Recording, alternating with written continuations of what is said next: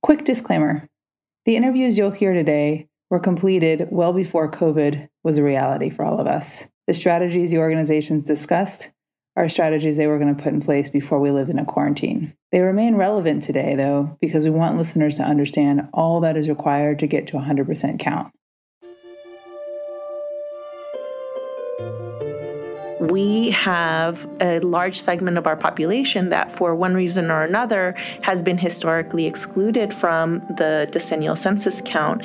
So getting them to be informed and excited about participating in a process that they have not been invited to or been left out of is a big challenge. College students are one of the hardest to count. Do I get counted if I live in my apartment or my dorm? Do I get counted if I live with my parents sometimes? And even their families don't know, do they count their college student? $2,300 per person is what we lose for every person in Georgia that's not counted. So if you do the quick math there, that's $154 million on an annual basis that Georgia would lose out on just if Black men alone were not counted. It's a fear-based thing, and it's also an apathy thing. But I think that we owe it to ourselves, to our children, to the future, to be able to take a stand and say, look, you can't mess with our community and just discriminate against us and get away with it.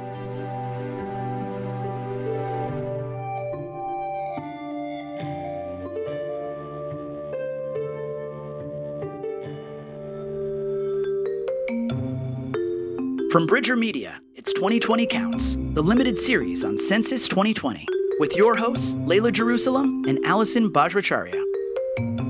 Hi, Layla. How are you this morning? Hi, Allison. Aside from the fact that coronavirus is raging all around us, I'm fine. And, it's a little bit sad that something as important as the census is getting overlooked and not the traction or attention it needs. But I'm really grateful for the folks on the ground who are still working hard to make sure that it does. I'm hopeful that it's not getting overlooked. I think it could actually be a really natural distraction for a lot of people. We completed ours last night online. You turned it into a civics lesson. Yeah, my kids have few conversations with me where I'm not trying to impose some learning on them. So for someone like Oliver, what is his experience of completing the racial categories? We followed Natalie's advice and checked the other Asian category and put in Swiss Nepali, Which is what we did for my kids too, actually. Exactly. I was going to say, you took half her advice because she was not even sure that box meant anything. I'm going to fill it in too. I'm just saying. I know that I found great community finding the Filipino Iranians. Yeah. And I'm sure I've told you this story. It was through the Philippine national soccer team. Even though, in my mind, the census isn't getting any attention, it's really great to know that people on the ground are out there and doing the work. Well, I just think in the arc of our series, the second episode on the history of racism and the census is dark, but it's a very important story to tell.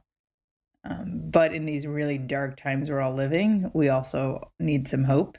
And I'm grateful that there are hundreds of organizations locally across the state of California and nationally that are working so hard on getting the word out about the census and are doing really innovative work. And I think now even more innovative work, given the circumstances of the time of quarantine, to get the word out and to really ensure that we don't have an undercount. This episode provides a little more hope. And we got to talk to some really impressive and thoughtful leaders in the advocacy space, including a woman who's leading up the outreach efforts for the city of LA, program director in Atlanta, who is running Fair Count, which is Stacey Abrams, the amazing woman who ran for governor in Georgia, her new nonprofit to really focus on eliminating the undercount. We spoke with your hero, one of your heroes, Maz Jobrani, which we have to talk about that experience. And then we spoke with a local senator whose personal story is just really inspiring. So these conversations were really awesome to have. Yeah. And these are 4 of hundreds of thousands of people across the country. I think we learned 200,000 organizations plus work with the census, either officially or unofficially, to get the word out. And I think maybe a good marketing strategy is to say, look, if you don't do it online, we're going to have to come to your door, and you don't want us to do that.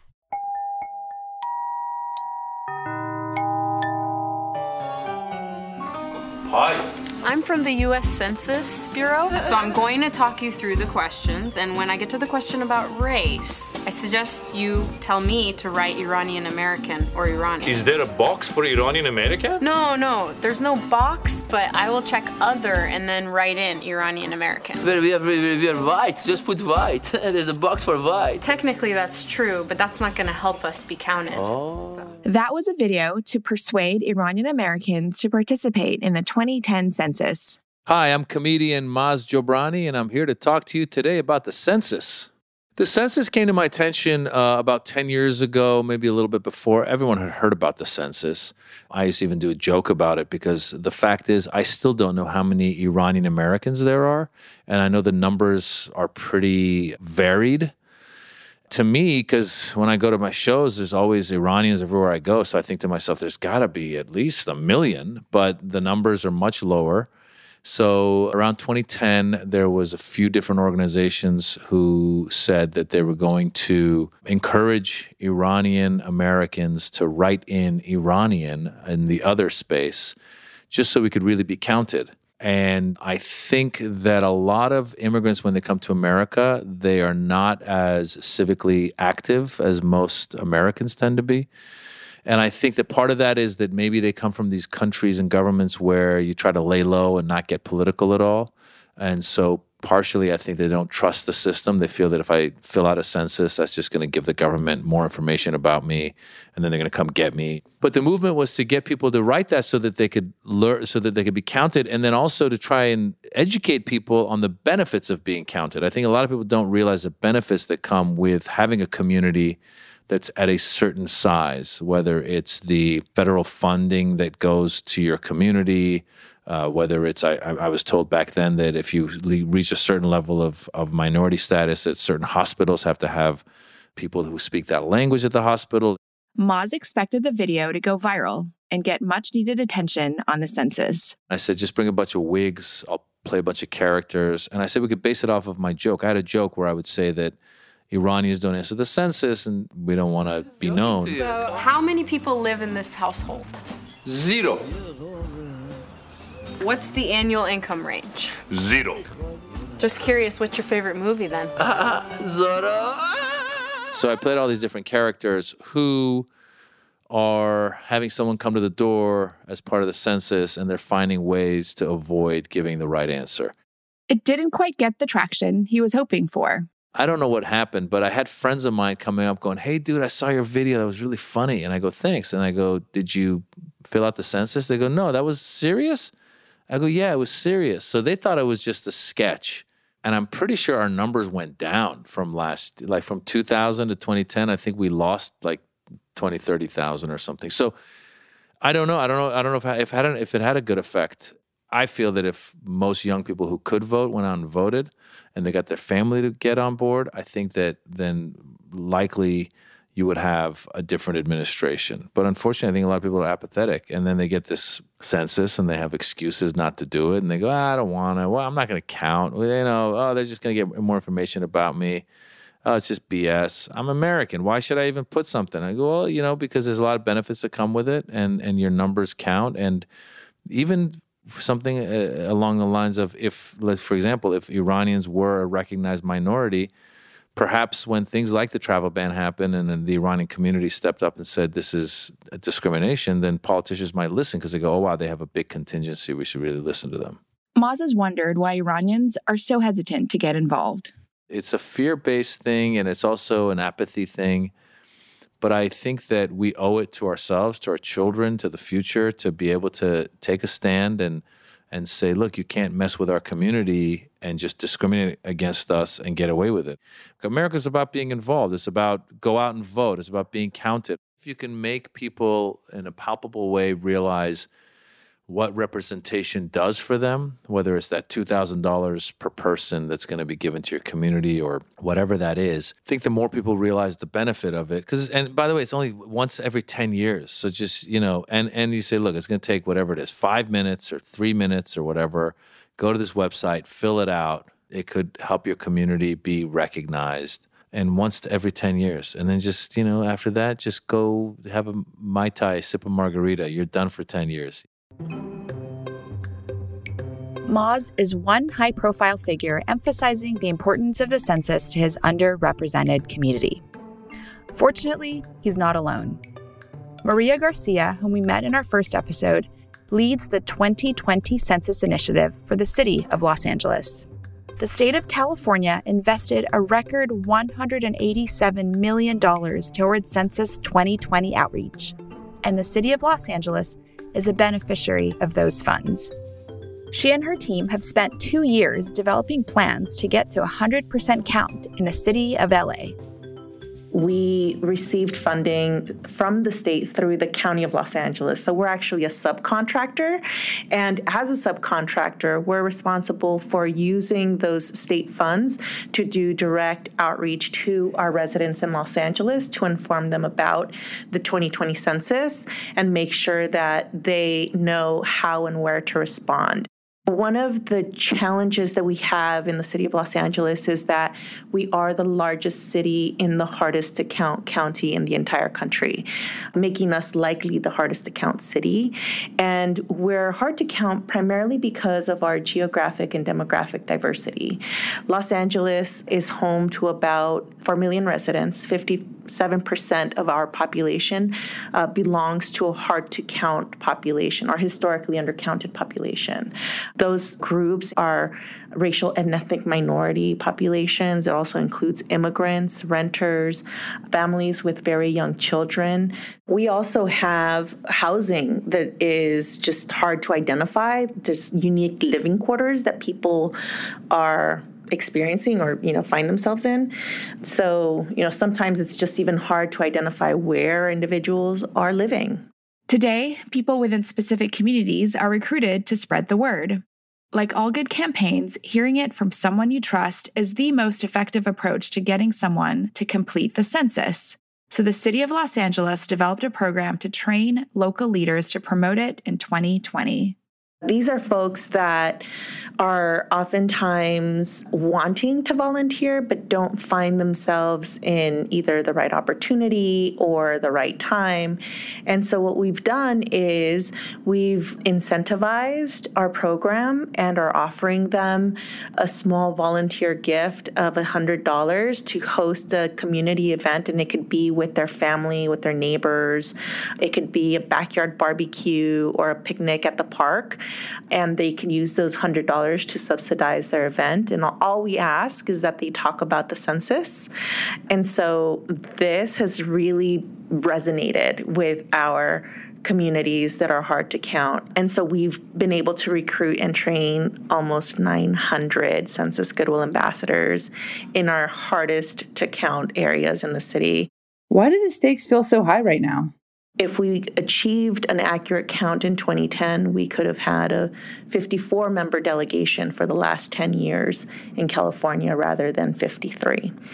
And so just looking at population trends, population data shows that in 2020, California stands to either stay the same or potentially lose a seat in Congress. And that congressional seat might come from Los Angeles. So, the reality is that Los Angeles in representation has a lot to lose.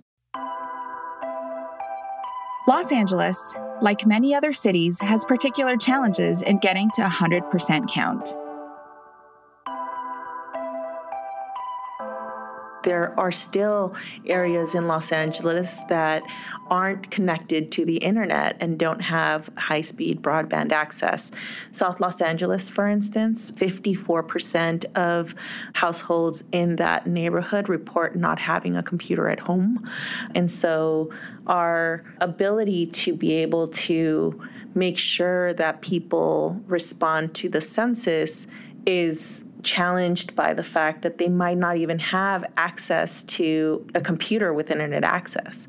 So we're definitely concerned. And one of the ways that we have tackled that potential barrier is by establishing questionnaire assistance kiosks and questionnaire assistance centers in our facilities where we have computers with internet access.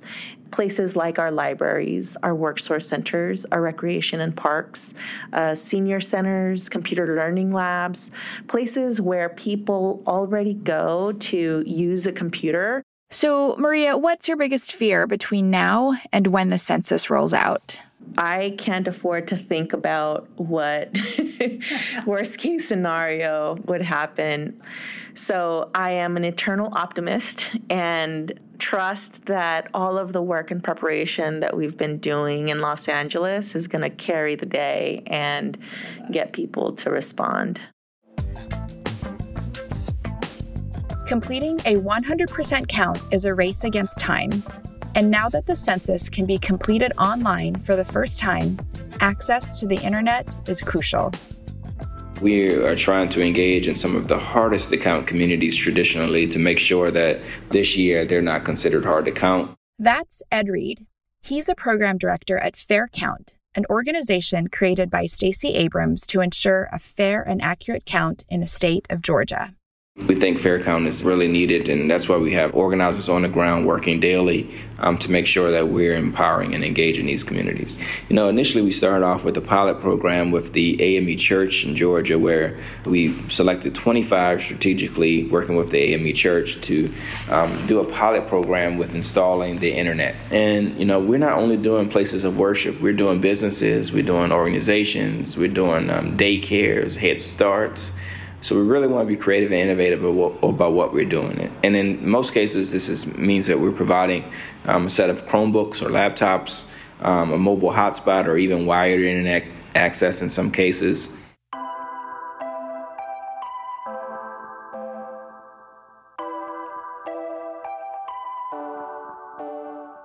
At $2,300 per person is what we lose for every person in Georgia that's not counted. So if you do the quick math there, that's $154 million on an annual basis that Georgia would lose out on just if black men alone were not counted. And black men are the most undercounted population that exists nationally. And so we wanted to figure out a creative and innovative way to reach black men. So we came up with this Complete Count Committee. It's composed of about 35 black men from across the state of Georgia. And they represent all walks of life. We have people that are entering society from prison or being incarcerated. We have barbers. We have faith leaders. We have elected officials. We have students. We have members of the LGBTQ community. We wanted to make sure that we had a diverse group of people coming together to come up with some of the best ideas on how we reach and engage black men in this process. And we know that it's difficult for some people in terms of their suspicion of the government. There's a need to explain the rationale as to why the information is needed. So that's why we think Fair Count is really needed, and that's why we have organizers on the ground working daily to make sure that we're empowering and engaging these communities.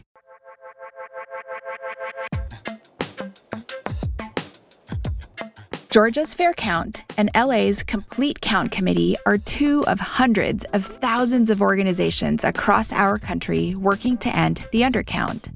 And it doesn't stop there.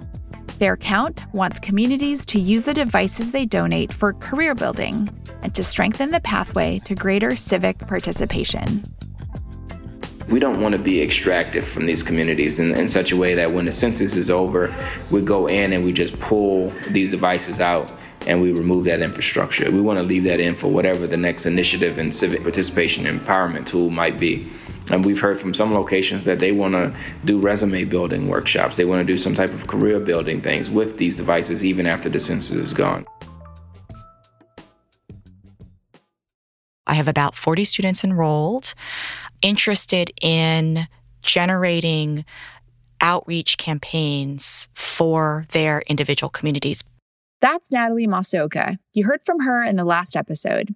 She's a political science and Asian American studies professor at University of California, Los Angeles. Ideally, hopefully in LA County, but they could also connect back home. So what they're going to do is we're going to learn about the census. We're going to learn about the implications of it, different activist groups in LA County, Asian Americans Advancing Justice Los Angeles, NALEO. We're going to talk to probably the mayor's office, Urban League. I've invited some of these groups to come and talk to us for these students to think about what are culturally appropriate ways of which we can engage in communities. What are the specific constraints and problems that each community faces? And so our students are going to be broken down in different groups, choosing a different hard-to-count community and developing a specific outreach strategy. In addition to advocacy groups, elected officials like Senator Susan Rubio in California run numerous campaigns to ensure those they serve, which in her district include majority Latino and Asian Pacific Islanders, referred to here as API, are counted in the census. I represent two assembly districts, the Assembly District 48th. It's a little bit more predominantly Latino, Caucasian, but I also represent Assembly District 49, and there's a high API population. And so when I set out to educate our community about the census, I wanted to do it in 3 languages. I'm a fluent Spanish speaker, so I did in Spanish. But in the past few weeks, I decided I wanted to master at least the message in Mandarin. So I did a little bit of Mandarin on that PSA so I can reach all 3 languages as best as I could. And I think that that's going to help people understand how important it is to me for them to trust me and want to participate. That information is not to be shared. And so, again, we just have to do a better job of making sure that our community does believe in what we say. And I think that when I go out there and I speak Spanish to our community that's afraid, it gives them a little bit of sense of comfort that I'm really one of them and I'm telling them the truth. So I just feel that it's important for us to collectively share that message. It's safe, it's confidential, and the more that we participate and be counted, the more funding our schools, our seniors, our roads, our police departments, just everything is going to be so much better for our families. So it's important.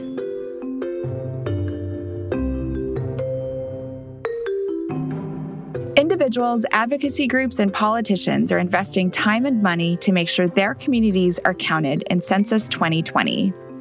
The COVID-19 pandemic has disrupted a lot of their work, and they've had to change course quickly.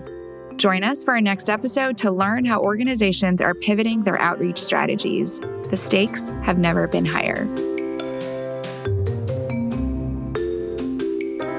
2020 Counts is hosted and produced by Allison Bajracharya and Layla Jerusalem. This episode was produced and mixed by Samantha Gatzik. Thank you to Maz Jabrani and Iranican for providing media.